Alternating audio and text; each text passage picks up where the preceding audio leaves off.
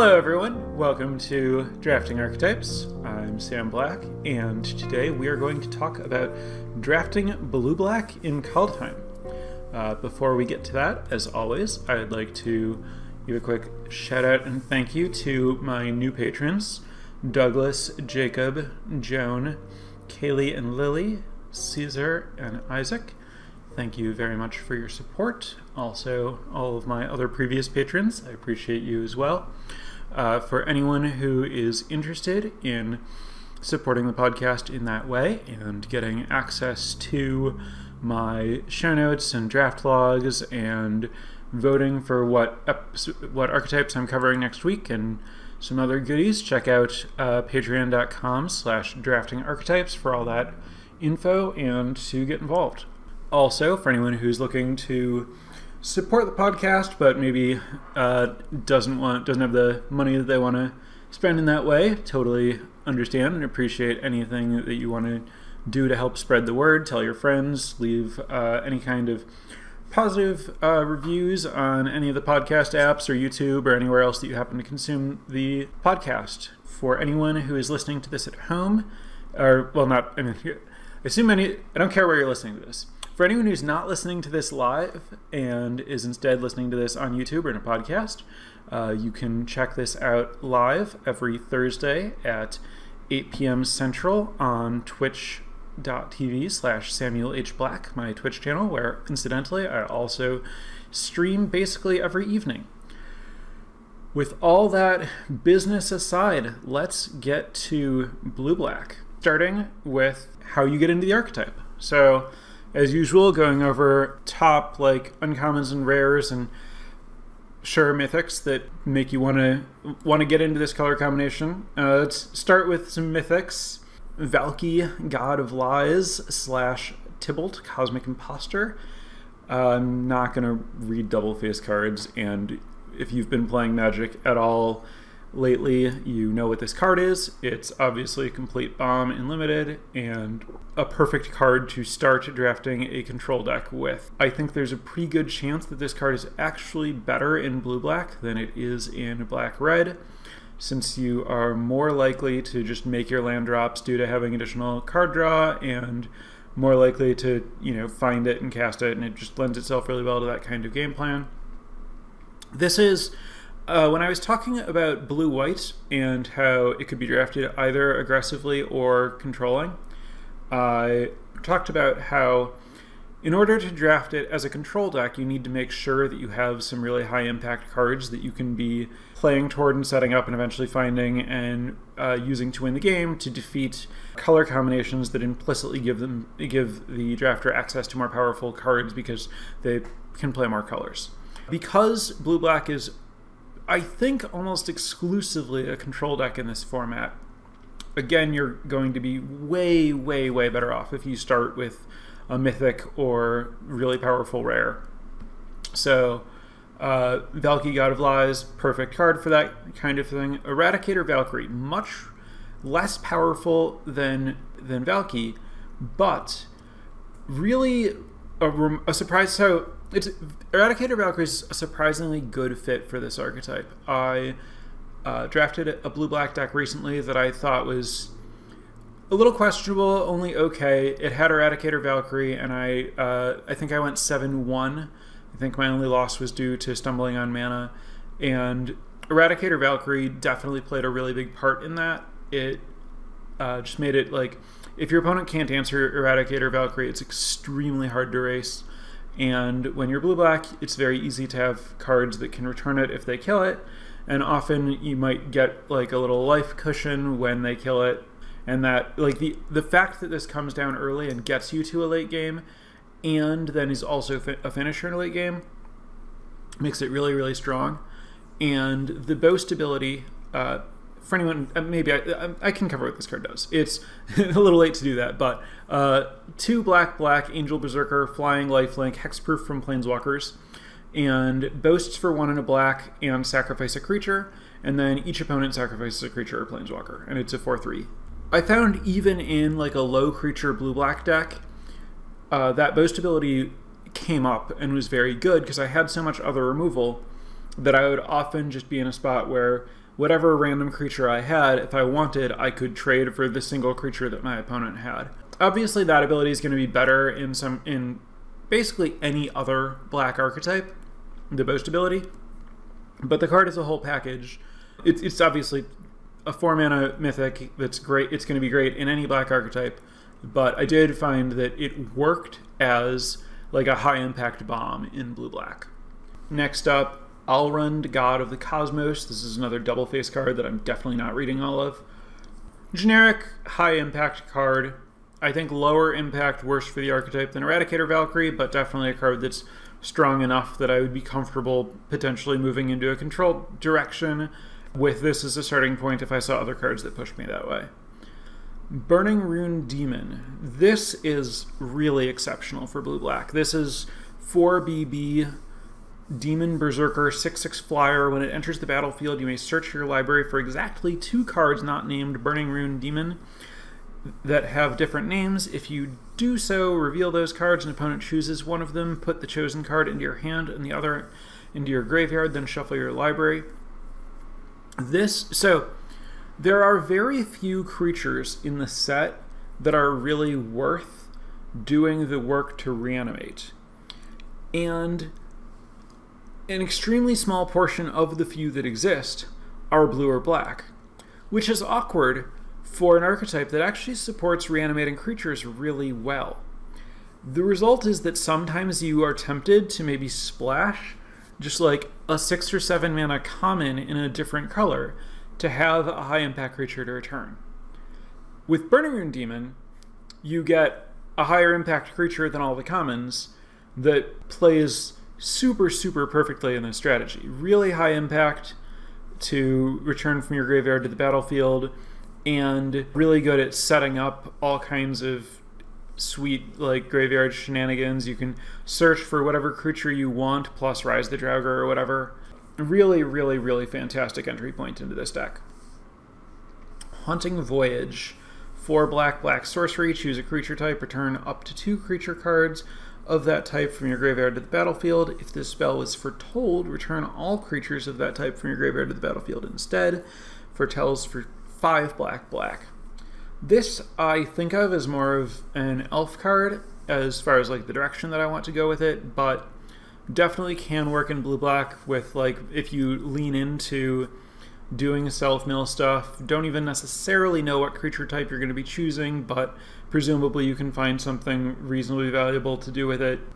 Nowhere near the high that Burning Rune Demon gives you as far as entry point to this deck, but you could probably make it work.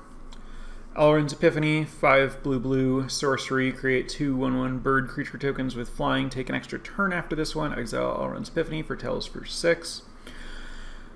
This card is really something. Maybe not at its best in blue-black, but again, it's just like such a powerful thing to do. It's whatever you think of it, it's probably stronger than that if you haven't played with it. Taking an extra turn while making creatures is just a really big deal. It's very easy to position yourself into a spot where that'll win a race or get you out of a jam or whatever. So those are the mythics that are, I think, like relevant for going into this archetype. Then rares, fewer portion of the rares than the mythics are going to be relevant for this, not surprisingly. Cards that stand out: Cosima, God of the Voyage. This is, I talked about this in blue-white control, same situation, just a really good source of card advantage, comes back usually with 2 or 3 counters as a large threat, just a great starting point for any kind of control deck. Egon, God of Death. This plays well with like the blue-black self-mill direction, which is an kind of like an optional sub-archetype of different ways that you can go with blue-black. This card, I would say, overall has been not quite... So I'm more optimistic in general about Throne of Death than I am about Egon, God of Death. Throne of Death is the backside that mills you and then gives you this like tome type effect where you can spend 2 and a black and exile a creature from your graveyard to draw a card. This is somewhat high variance in terms of how quickly it actually hits creatures and lets you draw cards. and comes with some amount of risk of decking yourself when you play it really early, since you can't choose not to mill. Overall, I think the Egon is not something I'm super thrilled to first pick, but is a powerful card that I would be very happy moving into blue-black from. Bjorn, God of Winter, more relevantly for blue-black, Cauldring the Rime Staff.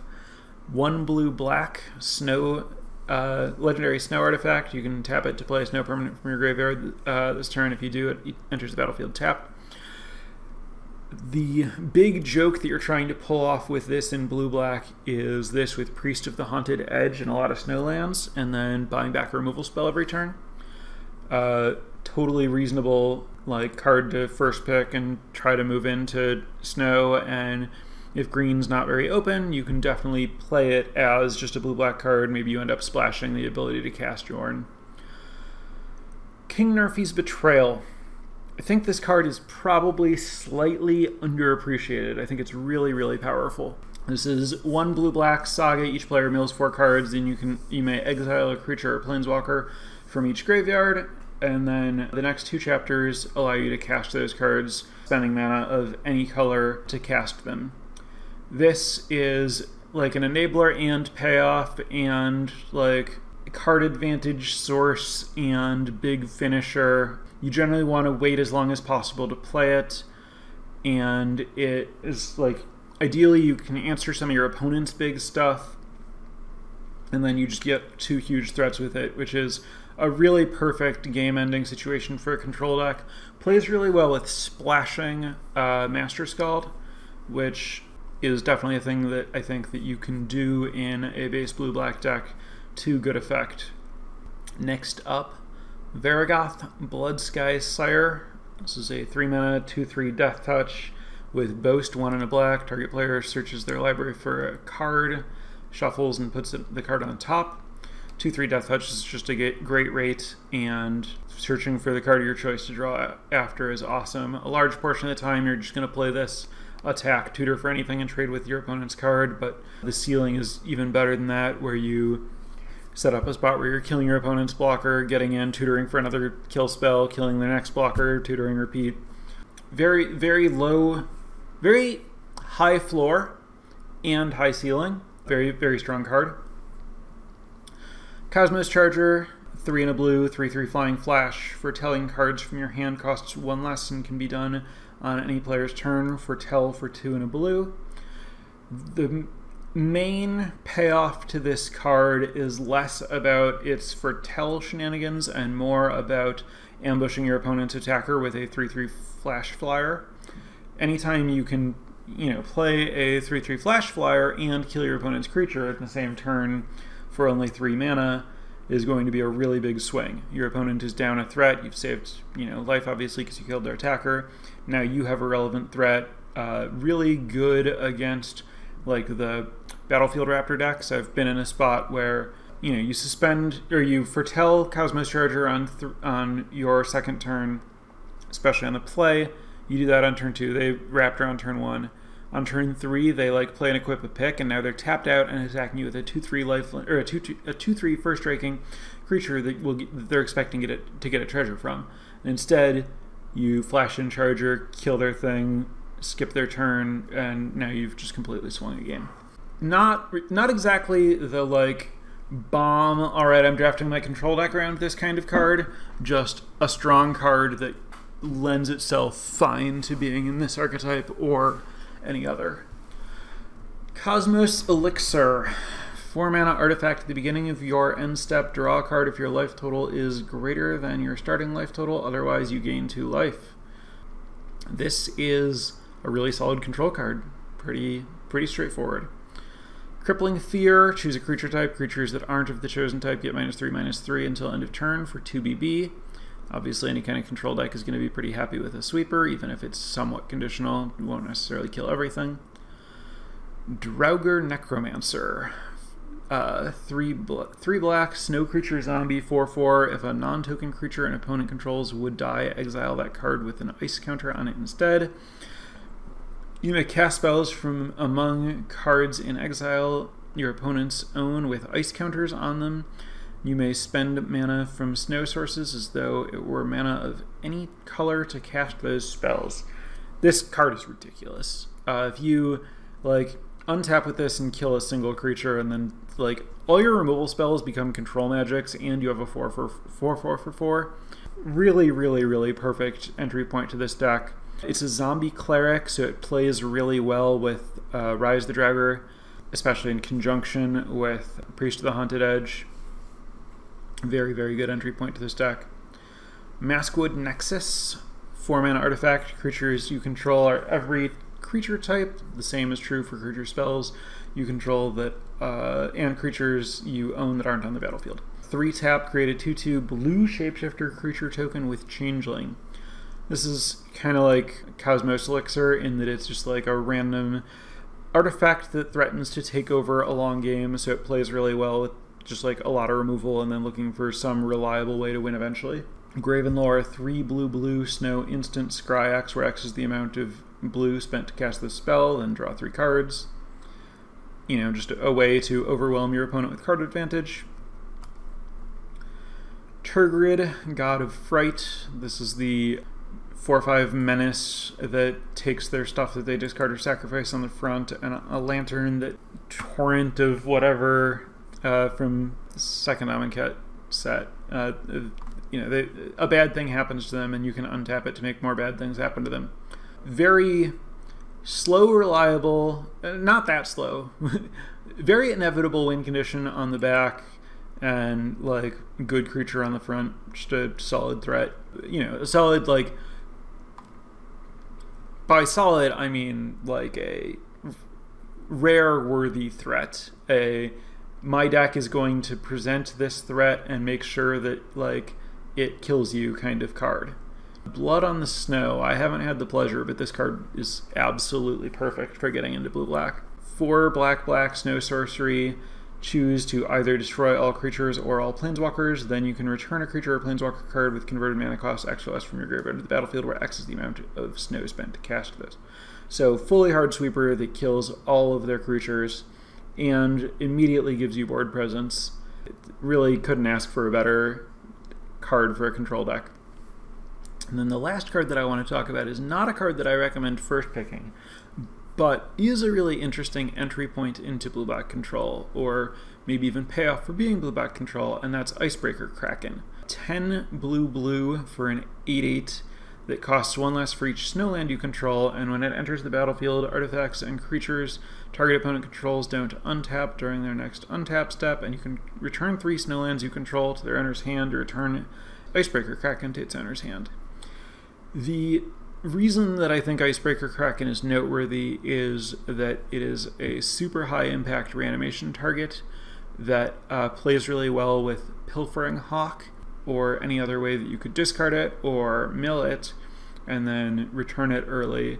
And because it's a blue card with this theoretical alternate casting cost, you're not like, you have outs to just like cast it and use it if you draw it naturally. So I think the secret to really maximizing this card might be to think of it primarily as a reanimation target. Those are the rare and mythic entry points to the set. I am going to go over uncommons. I forgot that I wanted to do something very slightly differently in this episode and probably moving forward, which is that I wanted to kind of outline where I'm going, lay out a lesson plan before I get into the lesson. I remembered this partway through what I was doing, and I didn't want to interrupt myself, but things that I'm going to be covering in this episode so that you can kind of structure what I'm talking about in some kind of larger context. Once I finish the entry points, I'm going to talk about the value that about the way that splashing works in this archetype, how and why splashing is easy in this archetype, then notes on a few specific comments, then kind of a deep dive into using the graveyard, which is the thing that this archetype can focus on or not, and then just a few other notes. So pretty simple structure here. I think the archetype's reasonably straightforward, but that's my slated agenda. I'm sure I'll figure out a few other things. Anyway, uncommons. Giant's Amulet. I'm gonna not give exact text on uncommons. I'm going to hope that people have familiarity or can look them up. So Giant's Amulet, this is the equipment that makes a 4/4 and gives things +01 and hexproof while they're untapped. This is a really strong card. It's just a really strong card, and it's particularly good at stabilizing. The 4/5 hexproof makes it really hard to attack on the ground. It's like a control player. Like Bergstrider is like they're very similar cards. They're both blue 5-mana giants that are 4/4s, except this is actually kind of a 5/5. Bergstrider is much more of an aggressive card, and this is more of a controlling card. I think that like Bergstrider is better in an aggro deck, and this is better in a control deck.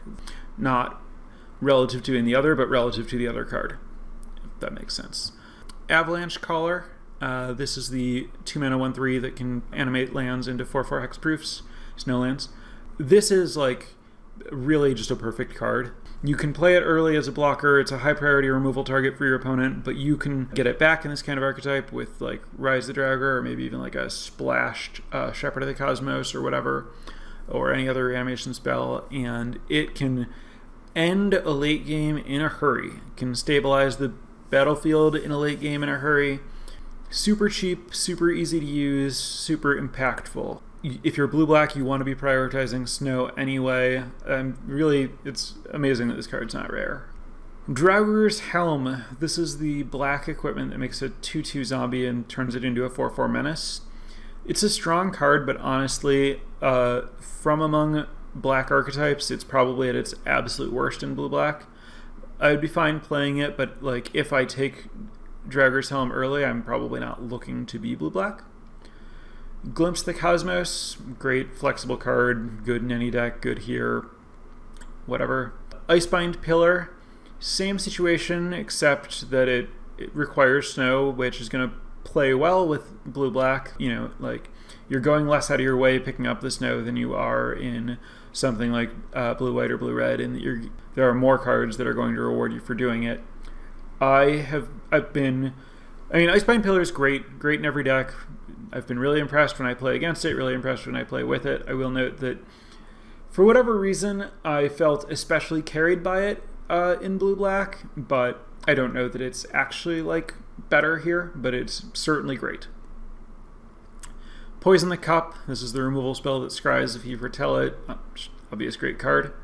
Replicating Ring. This is the colorless snow artifact that gives you a mana of any color, which I think is obviously this is a card that can go in any archetype, and I haven't mentioned in other archetypes. Probably relevant. Well, it's a little bit relevant for blue-white, but honestly, I think it's at its absolute best and most significant in blue-black for a number of reasons. First of all, blue-black cares about snow sources, and this is one. Also, blue-black, as I mentioned I would be getting to, really can splash easily and benefits a lot from doing it, and this is the best fixer that's available to you. You also have the common dual lands and Shimmerdrift Vale, but you don't have access to the green card Glittering Frost. And so because you don't have the common replacement, its value goes up a lot, and because you're likely looking to splash, this makes all of that a lot easier. Frostpyre Arcanist. I think this is exceptional in blue-black because you are a deck that will have a lot of spells, and you can likely do some self-milling, so you're more likely to have milled one copy of a spell to allow yourself to very easily enable finding your other copy of it with Frostpyre Arcanist. It might be a little bit more likely to cost 5 mana than 4 mana relative to something like Blue-Red Giants, but I think that it matters more that it's more likely than that deck to be able to find a spell, which is really the key to making that card great. Narfi Betrayer King. It's the blue-black gold card, which ironically is probably worse in blue-black than kind of like 5-color snow green decks, because the 5-color decks have more and easier access to snowlands, especially in green, where you have cards that search for lands, that can find snow lands, and Glittering Frost that can turn lands into snow lands. It's much easier to get snow, snow, snow in a green deck than it is in a blue-black deck. So while a blue-black deck is happy to try to use Narfi and definitely benefits from milling it and the ability to play it from the graveyard and all that, it is much harder to use to peak performance in like dedicated blue-black than it is in a green deck. So those are the entry points. I mean, hypothetically, you could start with Behold the Multiverse or Feed the Serpent or something, but I would not hope to end up in blue-black if I started with those, and I would not hope to start with those. So let me elaborate on this splashing point. The best mana fixing is the draw step. The more cards you see, the more likely you are to find the mana that will allow you to cast spells of colors that are not your primary colors or that you are splashing fewer sources of.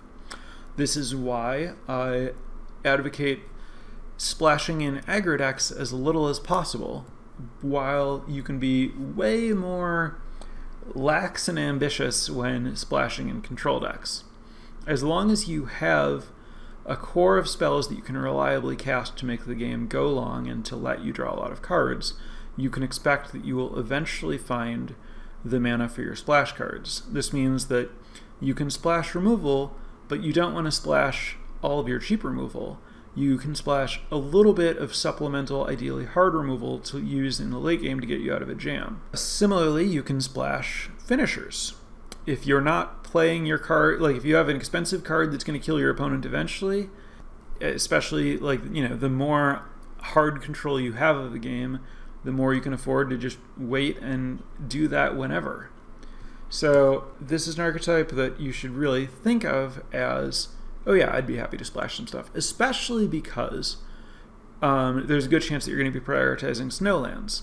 And so if you're willing to take some off-color basics but then use them to splash something, or if you're willing to prioritize dual lands that are blue or black and make it easier to splash something else, you can just like get more value out of having more snow and take advantage of these cards that you're picking up just like for snow to let you get a little more power in your deck, which obviously is really important when we're talking about a control deck that's going to have to go toe-to-toe with the multicolor decks that exist in this format, and they're, you know, in the same spot where they're sniping good cards from every color. You would like to be able to do that also. I would say if you start off with a card that's making you think you're going to try to be blue-black control, don't be afraid to just snipe any random powerful cards, and then don't feel like you need to abandon the blue-black shell that you have to use those. You can splash quite easily and profitably in this archetype. The reason, let me kind of establish my, this wasn't on my agenda, but it's probably worth doing. Let me kind of establish my assumption or claim that you're basically exclusively going to be a control deck. And so I talked, obviously it's not the case that blue can't be aggressive, and it's not the case that black can't be aggressive. I talked about blue-white aggro being kind of like the default place that I would imagine trying to be if I'm blue-white.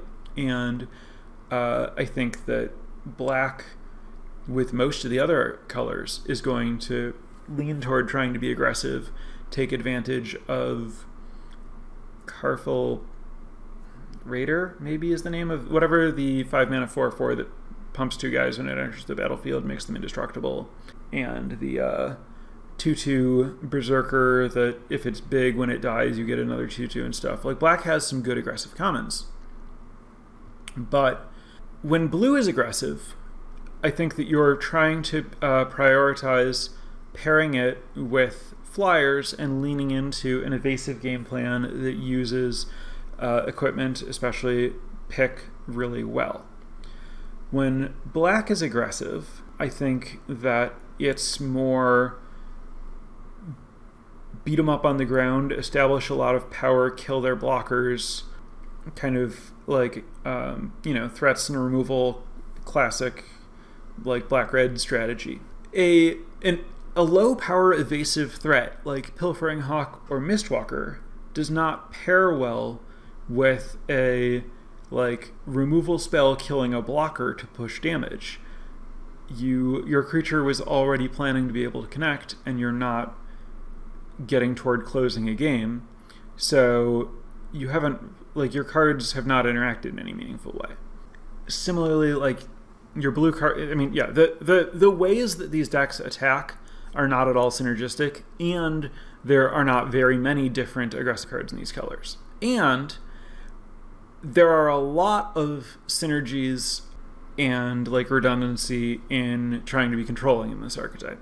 So that's why I think it's basically a foregone conclusion that you're going to be a control deck. And we can proceed with our evaluation and unpacking and understanding what this archetype is doing from the framework of, okay, I'm trying to draft a control deck. The main commons that I want to discuss are, first, Bergstrider. Bergstrider, I mentioned, is the aggressive foil to Giant's Amulet. And it's an amazing tempo card. I talked about it at length in blue-white. But the less your deck cares about tempo, the worse Bergstrider is. And to my mind, blue-black ideally is... I see tempo and attrition as fundamentally opposite sides of a spectrum, and blue-black is as far as you can get on the attrition rather than tempo side. So that means Bergstrider is at its absolute worst in blue-black. So despite the fact that blue-black can care about snow, and it might seem like, oh, Bergstrider is generally what's up, I would say discount the strength of Bergstrider that you imagine from other archetypes a great deal when thinking about it in blue-black. Is it still playable? Yes, Bergstrider is a very strong card. Should you draft it highly in this archetype? I really don't think so. So, something to keep in mind. Next, Elderfang Disciple. This is the 1 and a black, 1/1 elf cleric. When it enters the battlefield, your opponent discards a card. This is a pivotal card for blue-black. Not a necessary card, but a pivotal card. And what I mean by that is whether you, having multiples of these enables cards and plays that are not available if you don't have exactly this card. And what I'm talking about specifically is Trickster God's Heist. Trickster God's Heist is the blue-black saga where the first chapter is to trade creatures with your opponent. That's the most important chapter. The second chapter is to trade non-creature, non-basics, and the third chapter is to drain for 3. This card is really good if you can essentially give your opponent nothing, give them a horrible creature, and really bad if you don't have a random garbage creature reliably to give your opponent. Elderfang Disciple is the weakest creature that you can have on the battlefield in blue-black to give away by a considerable margin. The next weakest that you might play, and that you can play to support Trickster God's Heist if you're playing it, is Karfil Harbinger, which is the 1/3 that can tap for a mana for foretelling in instants and sorceries. But if you don't have exactly Elderfang Disciple, it's very hard to find stuff to give away with Trickster God's Heist. But if you do have Elderfang Disciple, Trickster God's Heist is a really strong card. I am still going to be really cautious about taking and trying to play Trickster God's Heist in blue-black, unless I have 3 Elderfang Disciples as a floor. But that can happen, and once you go down the Elderfang Disciple path, it can be a thing that you're doing. And then you can prioritize Trickster God's Heist, prioritize more Elderfang Disciples, and if you get enough of them, you can start thinking about cards like Village Rites or the +2/+0, and when this dies it comes back. Various ways to take advantage of your Elderfang Disciples. And it's just really not interchangeable with other blue and black cards. Trickster God's Heist, for what it's worth, is much easier to use in Sultai, where you have access to like the 1/1 changeling that puts a +1/+1 counter on something, and Elderleaf Mentor that is the 3/2 elf that makes a 1/1 elf, and the Elven Bow makes a 1/1 elf token. A lot more access to just like garbage creatures to trade away. Like Narfi, it's really awkward for blue-black that both of the gold cards are better in green than they are in dedicated blue-black decks, but that's the reality you're dealing with if you try to draft blue-black. So Elderfang Disciple, especially in large numbers, gives you like this backdoor way to take advantage of a really strong, really narrow uncommon that you can cast and very few people at the table can cast. So there's a lot of value to pick up from being able to use it, and Elderfang Disciple is like a necessary part of being able to use it. The last common that I want to talk about specifically is Strategic Planning. This is not a very strong card, but it does a thing in blue-black, which is that it enables Way Down and Rise the Draugr and any sort of reanimation stuff, and whatever you're trying to do with your graveyard, Strategic Planning is basically the most efficient way to guarantee that it's happening. And it's also like pretty good at finding bombs. Like if you start a draft with like that 6/6 demon that I was talking about, Strategic Planning is going to be a very good card in your deck because it makes sure that you like find your demon, or maybe you mill your demon and you find a reanimation spell, and your whole deck is just going to like function way more smoothly, do its thing way more consistently. And I think blue-black can afford, if your deck is good, to like take a turn off at some point to do this, and there's a lot of potential payoff for doing it. And that brings us nicely to this whole like graveyard not graveyard thing, where the not graveyard deck is basically you're just doing normal stuff. You have your Mistwalkers and Letjara Seekers and Priest of the Haunted Edge and Dread Rider as these like very high toughness defensive creatures that can provide virtual card advantage. They pair very well with Jarl of the Forsaken, which is the 3/2 Foretell creature that kills a damaged creature, where you have like these low power, high toughness creatures that can get into a fight where they live and the other creature lives. Oh, but wait, actually you kill the other creature. And your high toughness creatures can hold the ground while you get ahead on cards with Behold the Multiverse and Skull Raid and Rise the Draugr. You can get synergies going with like Rise the Draugr, Strategic Planning, Priest of the Haunted Edge, Way Down, where you're doing just a little bit of graveyard, not like super deep graveyard stuff, but you're using Priest to put things in your graveyard, either to get them back with Rise or to kill another creature with Way Down to get some like early cheap removal to buy time to presumably get your card advantage with your like Beholds and Feed the Serpents. You can use Strategic Planning. Oh, the other thing about Strategic Planning is that it's a really, really good mana fixer. The thing that I was saying about like the more cards you see, the sketchier your mana can be. Very true in like and in blue-black. And the biggest keys to that are Strategic Planning and Behold the Multiverse and Glimpse the Cosmos to let you bias your mana heavily toward blue, even if you have some double black spells like Feed the Serpent and some splash cards. As long as you have like 9, maybe things are a little sketchy and you have to push it 8 blue sources, and you can like reliably cast the Strategic Planning and Behold the Multiverse, they're going to be very, very, very good at finding your second color, definitely, and then often getting you to your splash color quickly enough. Strategic Planning, when you're not like the full-on graveyard deck, is a priority if you are finding yourself moving in a direction of having maybe some more ambitious splashes.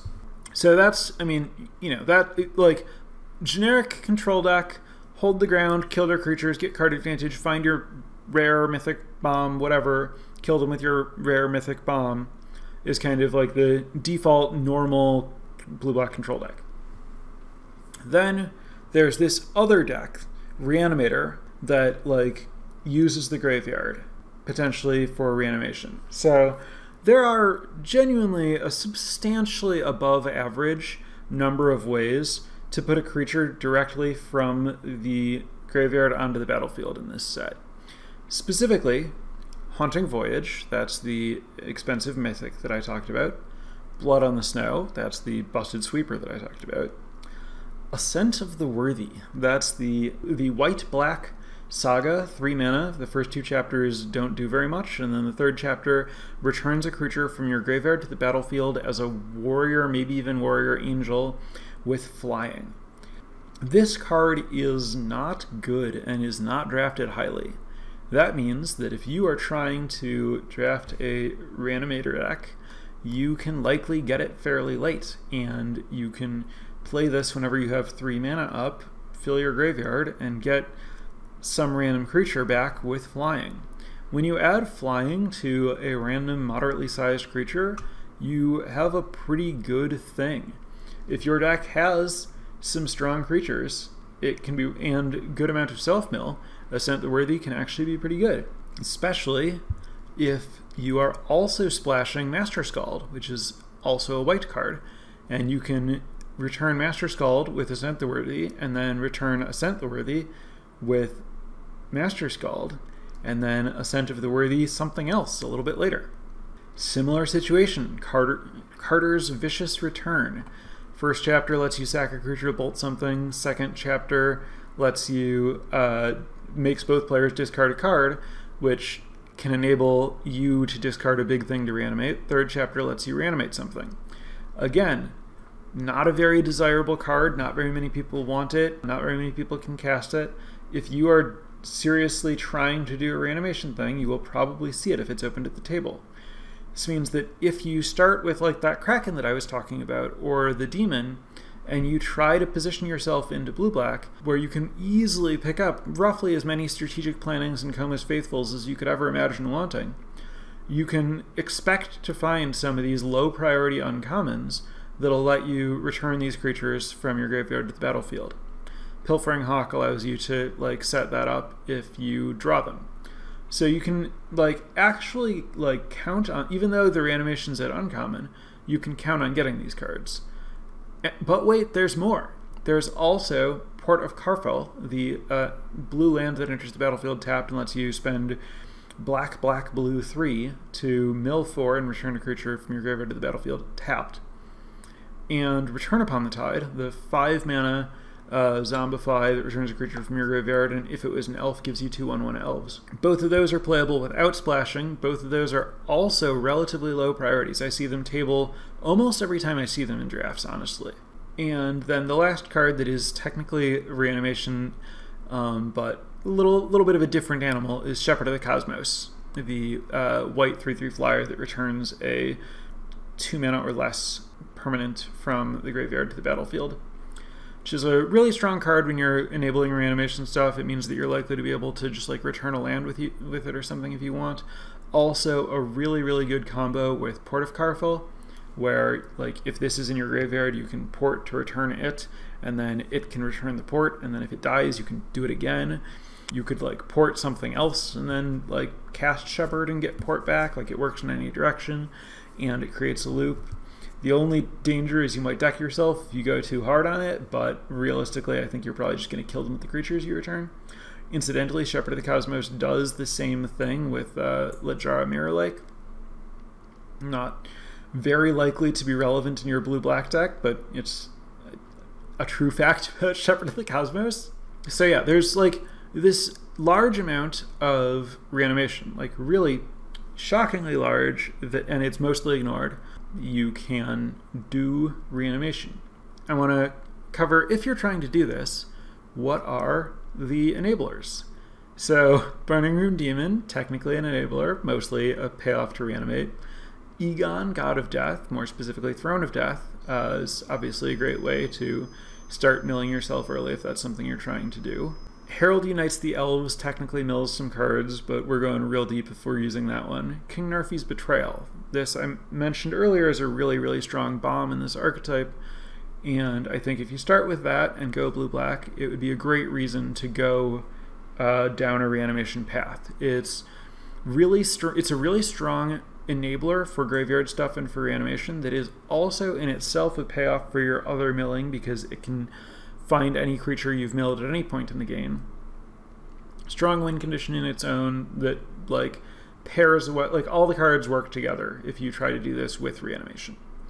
Furja, Judge of Valor. This is the black-white uncommon angel that when you cast your second spell essentially casts Strategic Planning. This is both a very high impact creature to return, so kind of in a similar spot to Burning Rune Demon, where it's both an enabler and a payoff, depending on whether you're, which side of the equation you happen to be on. Roots of Wisdom, the green Strategic Planning that has a bit of an elf bias. Not particularly likely to be relevant, but it's there. Strategic Planning, I've talked about that at length. Coma's Faithful, 3/1 lifelink. When it dies, both players mill 3. Really good for just like staying alive in this kind of deck, while also setting up graveyard stuff. I talked about how Karder's Vicious Return can enable this. Port of Karfel, since it mills you, can enable. The 3 Seasons, hypothetically a card that you could splash to enable this kind of thing, and also one that pairs well with playing like Strategic Planning and milling yourself in general. 3 Seasons generally suffers from the fact that it's very hard to have enough snow density that you can expect to get value out of casting the 3 Seasons early, because you need to spike a snow card on your first mill 3. But if you're pairing it with a bunch of other mill stuff, now this is maybe turning into draw 2 good cards and then shuffle 3 cards back into your deck, and we can start talking about this maybe being a card that's worth splashing. Battle of Frost and Fire, speaking of great control cards to splash in a blue-black control deck, this is a sweeper that also, incidentally, on its 3rd chapter, can give you the ability to discard a card from your hand. So it's an out to maybe you splash this, and maybe you're splashing a Cinderheart Giant or whatever, and it gives you a way to discard that to return it if double red is maybe a little ambitious for your deck. Similar situation, Birgi, God of Storytelling. Technically the horn allows you to discard cards. Not really the primary use for what you're doing with Birgi or the horn, but something that you can keep in mind as an option. Red has a few other ways to let you discard cards to enable stuff along the Karder's Vicious Return route. In Immerstrom Raider, the 2/1 that rummages when you play it and seize the spoils, the 3 mana discard a card, draw 2 cards, make a treasure. And then Pilfering Hawk is the blue way to discard a card. So that's the deep dive, extensive, all the ways that you can set up reanimation, get paid for reanimation. If you're doing this, there are a number of other cards in blue-black that reward you for your trouble. There are cards that allow you to access either themselves or other cards from your graveyard. King Narfi's Betrayal, as I've talked about. The Rhyme Staff, the backside of Yorn. Frostpire Arcanist, I mentioned. Glimpse the Cosmos, you can cast from your graveyard if you mill it. Narfi Betrayer King. 3 Seasons gives you access to stuff you milled. Master Scald, I talked about gives you access to stuff you've milled. And Rise the Draugr gives you access to stuff you've milled. Then there are also other cards in this format that use cards in your graveyard or use having a large graveyard as a resource. Egon, God of Death, Lit Jarad, Glade Warden, which is the green 3/3 changeling that can exile creatures to pump stuff, Masked Vandal, which is the green changeling that can exile a creature to just exile an artifact or enchantment. Master Scald, talked about. Stalwart Valkyrie, cheaper, the flyer that's cheaper if you can exile a creature. Vault Robber, the 1/3 that can make a treasure if you exile a creature, and Way Down, the -3/3 sorcery. So those are literally all the cards that I think are relevant to doing some graveyard shenanigans. And I think that you can, taking the information about how this archetype can splash and how Strategic Planning is the best way to enable those splashes, you can use some of these other colored cards to let you go into some really deep, intricate looping nonsense with your graveyard if you go deep enough. Where you're using Master Scald with any of the sagas that let you kind of loop and go off with it. And there's a lot of fanciness available for anyone who's looking to include kind of deep engines in your blue-black control deck. And remember, you still want to prioritize the principles of blue-black controlness into your graveyard deck. You fundamentally still need to make sure that you're staying alive. It's going to take a while to set this stuff up. You need to be able to answer your opponent's threat. You really want to prioritize your Way Downs and Priest of the Haunted Edge and Feed the Serpents, maybe Splash removal. But as far as you're drafting this like cohesive core of removal stuff, and then you need to find some way to end a game. You need to make sure that you don't deck yourself. You need to make sure you can actually kill your opponent. Maybe you just have a bunch of Mistwalkers and a Dread Rider and a rare or two of some sort, some good uncommons, I don't know, and you're just like, yeah, I can just battle normally. Maybe that doesn't happen, and you find yourself thinking, all right, let's get weird. Let's do some loops, some reanimation. Let's use some of these kind of rares and uncommons with more niche effects. Find ways to, you know, take advantage of stuff other people aren't doing. I think blue-black in general, I've talked about a lot of different ways that you can do that, and obviously that's a great way to get an advantage in a draft, is if you can find cards that are powerful for you and not other people at the table. So the last thing I want to touch on briefly, there's like the trio of bad blue removal spells, Bind the Monster, Raven Form, and Mists of Littjara. You're playing a control deck, you likely need to have some removal, they're available in a pinch. I would caution against taking them early in a draft because you have access to like better black removal spells. The Crown, Wither Crown is another card that I would try to avoid playing. So basically, like, the fact that you can splash easily and there are premium black removal spells and stuff, I believe should let you be a little more picky with your removal and avoid playing bad removal. So I just want a note that you don't really need to like draft scared early with regard to getting removal. You can afford to take like Snowlands, splash cards, whatever cards are like maybe actually good in certain circumstances over like some kind of like, well, if I'm desperate for removal, this will technically let me answer something. Yeah, try to avoid blue removal and bad removal in general. Just trust that you're going to find real ways to answer stuff. Really small note, let me just talk about some of the like creatures and spells that are the commons that are maybe noteworthy here. I've mentioned a lot of them. I talked about Carful Harbinger and how it's like a playable low impact creature.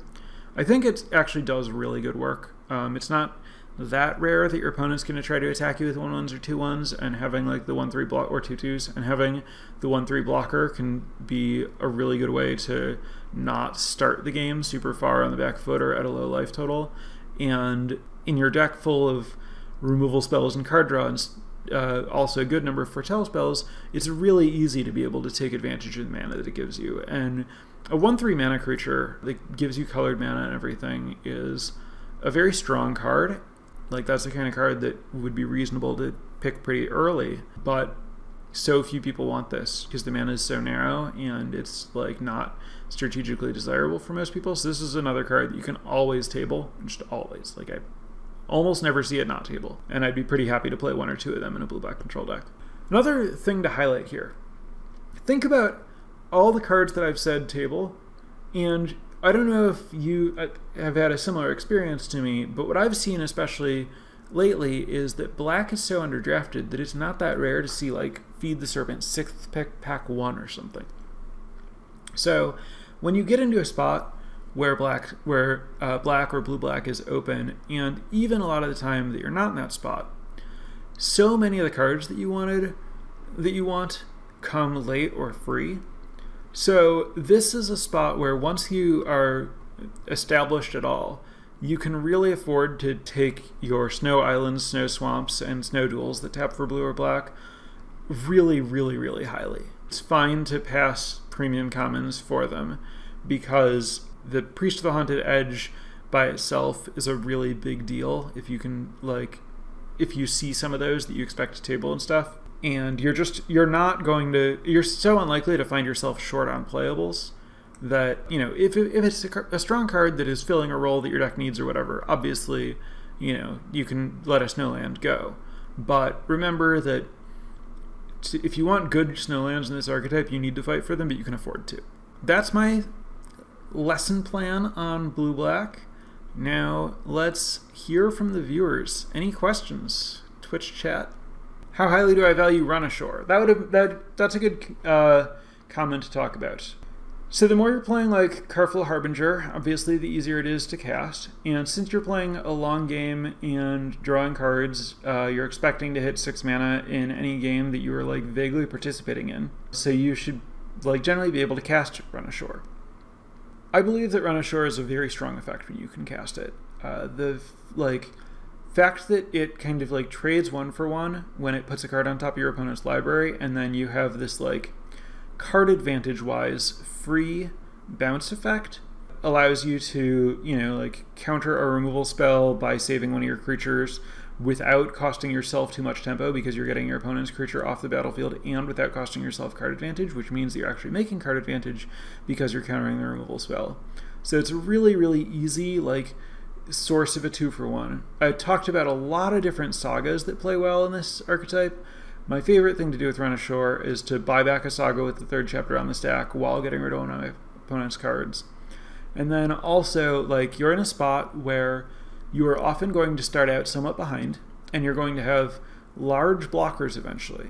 And your opponent might find themselves in a spot where they're desperate to close the game. And so they might need to attack with like a bunch of 3/2s into your 4/5s or whatever, thinking that they're pushing enough damage to win the game. And if you have Run Ashore to remove 2 of those attackers, you save yourself, kill the attackers that you block, and it swings the game. Also, sometimes it just, you know, every now and then you just have big creatures and find yourself in some kind of race. Run Ashore is really good. I'm very happy to play the first one in basically any blue deck. Second one is a little dicier, but I'm not sad about it. Third and beyond, we're getting like, can you really afford this many 6-drops? Maybe you have a bunch of very strong sagas. Maybe you found like multiple Binding the Old Gods to splash or something, and no other top end, and you're just like, yeah, Run Ashore, getting back my sagas is just what my deck does.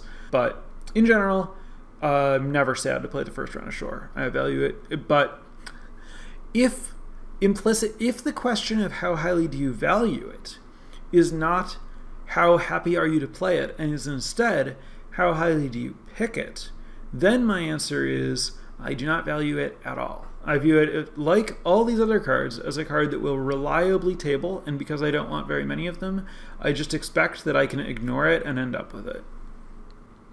Do I see blue-black as a viable pivot for green-based splashy decks that don't get enough snowlands or fixing? Absolutely.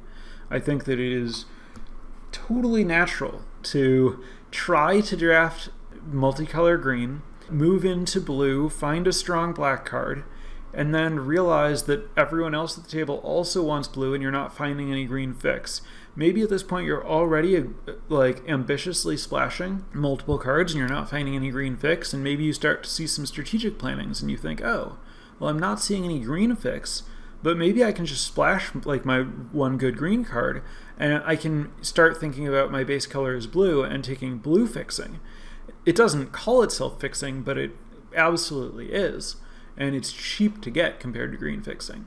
So yeah, I think that knowing how to pivot out of green-based splashy decks into blue-black splash green, or not splash green, or whatever splashy decks, is actually a really important skill for maximizing your win rate with like greedy control decks. How late would you jump off a better color when black is clearly wide open? So implicit in this question is the fact that I can agree with that black is the worst color. So this is assuming that basically like, all right, I started off, you know, X and blue, X could be anything, and now I'm seeing some real late black cards. Am I supposed to like abandon my other color that's maybe not open and move into black? And this is always going to come down to a question of like, well, how many cards deep into my other color am I? What's the best card available for me in this spot where I'm thinking about speculating on pivoting into black? How good is the black card? So the question for me is much less like, oh, well, I have a hard line at pick 7, and much more like, well, when I see a strong black card, I think about how likely it is that I can position myself into a spot where I would play that black card, and I think about the opportunity cost of the card that I would take if I'm not taking the black card. And if it's pack 1, and there's a card that'll be really good if I can find some way to pivot into black, against like a replacement level card in my color that I could take to try to send a message and establish my color and make sure the person behind me is not drafting that color. I think all that stuff is nonsense and just like justifies drafting scared, and you should like take the high upside card if the alternative is like a low upside card. But again, it's when you're drafting with the mentality that I just described, it's not so much about jumping off of a better color and more about positioning yourself to pivot, to take advantage of the way that the draft proceeds. And I don't think that you necessarily want to think about it in terms of like, all right, this is the moment where I've decided that I'm giving up on my other color and moving into this color. And more, if you take a couple of picks where you're giving up low opportunity costs to enable a pivot, you can find yourself in a spot where you choose to pivot. Next question, do you think black is as bad as people are making it out to be? Depends on the person. Obviously, I don't think that it's unplayable. I do think drafting is self-correcting, and I do think that there are ways to use black cards correctly to get wins. I do think that it is accurately described as the weakest color, but I don't think that that means that you should avoid it like the plague or anything. This isn't, the classic example is like BFZ green, I think. There was some set where green was like basically genuinely unplayable, although even then, I in particular argued for and played it way more than most. No, black is weak but fine. Regarding Tergrid, how often do you want the artifact versus the creature? Should you value Skull Raid more highly because of the creature effect? Seems fine to value Skull Raid more highly because of the creature effect, and if you end up in a spot where you have Skull Raid around, you can prioritize playing the creature. As to which you should value more highly, I don't have enough experience playing the card to know like which one I want more often. They're both very good, and obviously like the artifact side is exclusively aggressive, like all it does is end a game. So obviously anytime you're like on the back foot in some capacity and want a creature that can block, the front side is going to do a lot more to allow you to do that. But at the same time, if you're worried that your opponent has a removal spell and you just want to like make sure that they die, you want the artifact side. So I don't know. It's very good that the card has both of them. They're strong. You can draft toward the ability of the front side of the card and not feel like you're wasting your time because you always want the artifact, if that's the heart of this question. The next question is, when you play above 40 cards, like I did with the 48 card special that I tweeted about, what are some of the thought processes involved in making the decision to go above 40? Alright, so this is to some extent a do as I say, not as I do kind of situation where I would not advise. Going above 40 is best left to professionals or ambitious or crazy people who don't necessarily care all that much about their win rate and want to explore stuff and have some fun. I think it is better to think about this as if rather than when you go above 40. However, if you are considering whether you are supposed to go above 40, the time when you should is if you think that your configuration is likely to result in you decking yourself before you win if you are at 40, and you think for some reason that instead of that the cards that lead to you decking yourself are so strong in your deck that they're among your best cards, such that you don't want to just play fewer of them and enable your graveyard without decking yourself. So you need to be so invested in milling yourself early that you want to play so many of these mill cards that you would kill yourself, and also feel like you're in real danger. Furja, as a payoff, is a card that's likely to lead to that for what it's worth, because it's not a May and it leads to spots where you end up kind of accidentally decking yourself more often than most. So this question is asking about what signals tell you the deck is open. So this is a slightly different question than what I talked about earlier, which was what cards you can like open that are strong that give you a reason to draft this deck. So this is more, you know, you're a few picks in and you maybe you're one color and you don't know what your other color is, or maybe you like first picked a card in a color that seems to be drying up and you're thinking maybe you want to pivot. So what cards are you looking for to say, oh hey, how about blue-black? And so this is where the fact, as I talked about, so many of the cards in this archetype go late that it doesn't really tell you that anything's open if you're seeing them late. Like a lot of the really good cards for this archetype, you can be directly behind someone who's in the same archetype and they're still just passing them because they're trying to table them, or they're not in the exact version of the deck that wants it, or whatever, they took a land over it. There are all kinds of reasons that you could see cards that are good in this archetype when this archetype genuinely isn't open. So that means that as far as like reading the table and being like, oh wow, this is where I should be, you need to, in order to interpret a card as a signal, in this archetype, it needs to be just an absolute premium dominance color. It needs to be like, oh, it's pick 4 and I'm seeing a Poison the Cup or a Feed the Serpent or Behold the Multiverse. Like something weird is happening here. Otherwise, don't try to like read the table and say like, oh, someone passed, I don't know, a like Port of Carfell, I guess they must not be blue-black. Like, no, the blue-black player is always trying to table the Port of Carfell. It means nothing that you saw it. So, yeah, I would caution you to try to read signals very judiciously. It needs to be a hard signal for you to take it as meaning anything. And I also think that blue-black is not a premium archetype. And so I only want to be pushed into this archetype if I'm seeing a radical signal that the deck is open. If I'm getting past Poison the Cup or Icebind Pillar or Feed the Serpent or Behold the Multiverse. If I'm seeing anything that's less strong of a signal than that, unless I opened a rare that makes me just say, all right, this is what I want to do, I don't want to let people like bully me into accepting this archetype because I saw Jarl of Forsaken and thought that meant black was open or something. Question, based on this discussion, wouldn't it make sense that blue-black needs a third color like green or red to access better cards? I mean, that's basically what I talked about, where like it is cheap and easy and encouraged to splash.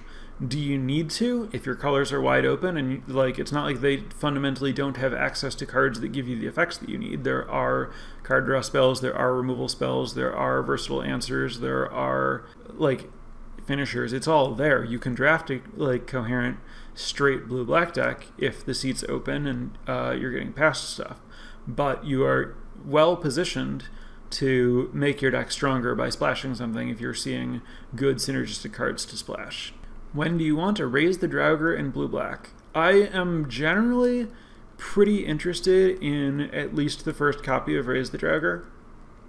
There are certainly spots where I feel like I don't have enough creatures or my creatures are too all over the map or whatever to take it, but I think the fact that it exists is something that should inform your draft and should encourage you to prioritize specifically Mistwalker and Littjara Kinseeker as changelings that allow you to like make sure that you're getting 2 cards with your Rise of the Draugr, and then Priest of the Haunted Edge, strategic planning cards that are reliably putting creatures into the graveyard. And you can even prioritize something like Jarl of the Forsaken or Koma's Faithful that are cards that trade off really well. The more you can build your deck around stuff that enables Rise the Draugr and then potentially draft multiple Rise the Draugrs, that's just a very good path to building your deck in such a way that you're playing the early game, not falling behind, generating card advantage, reliably having your finishers and bombs, and being in a spot where if your opponent answers your busted rare, you get it back and everything.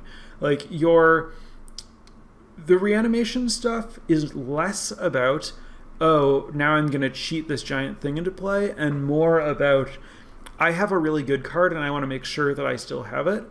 And Rise the Draugr works as well as Return Upon the Tide for doing that, if not better. So, Rise the Draugr is absolutely like a desirable, maybe even premium part of what's happening in blue-black. You want it most of the time, and it should be something that's very much on your mind when you're drafting the deck. Would have been a reasonable card for me to discuss in my like single common highlights section. Do I ever choose to draw first? If I did, it probably wouldn't be in blue-black unless it were post sideboard in a control mirror. You have like a lot of access to card advantage as is, and like I would never want to choose draw in the dark and just like get run over by some kind of Boast aggro deck. There's a note from chat. The stats on 17 lands demonstrate blue-black sucks. I would caution against taking that kind of data in that kind of way. I would say that stats show that blue-black has not historically been successful when drafted by a wide audience. That doesn't mean that it has a low ceiling, it means it has a low floor. It is possible that there are a lot of ways to draft blue-black incorrectly and that people have been doing it wrong. And it's possible that like there is a lot of value to be gained by drafting it correctly or choosing your spots judiciously. It's not, premium, it's not inherently strong, but it doesn't mean like, oh, you're a sucker if you let yourself draft blue-black or something like that. I do think that, you want to be careful about only moving in when you find a card that really justifies it or when your seat really like heavily sends the message that it's open. But, it is a functional deck for sure if you like draft it coherently. Do I like any vehicle in these decks? Hard pass, except for splashing Chariot. These decks I see as almost certainly too creature light to want a vehicle. That is going to wrap us up. Thank you very much for joining me, tuning in, however you are listening to this. I had a pretty interesting experience myself this week, diving into forcing the deck and getting some experience. I had some really successful decks, some really unsuccessful decks. I think that this statement that I made about the low floor but potentially high ceiling of the deck definitely bore out in my experience. There are a lot of ways to do it wrong, and I sadly couldn't hope to outline all of them. I can only hope that pointing to synergies to look for and ways to try to do it right might lead you to incidentally avoiding some of the ways to do it wrong. But I would not consider myself safe from falling into some potential traps in drafting blue-black. I do think that this is a very difficult archetype to draft. When I was talking about red-white, I talked about how hard red-white is to draft and play, and that is not unique to red-white. This whole format is really hard, really deep, and there's a lot to unpack that I'm still working through. So if you've tried the good decks, I recommend, if you're looking for a fun change, diving into blue-black, but it'll be a challenge. It is not bad, but is hard, is my belief. Good luck, have fun with it, and hope you tune in next week when I will be covering whatever my patrons tell me to cover. Thank you, and goodbye, everyone. Drafting Archetypes is sponsored by Grey Viking Games. Grey Viking Games is the best place to get MTGA arena codes. From booster packs to awesome cosmetics, check them out at greyvikinggames.com and use our code DRAFT for 10% off.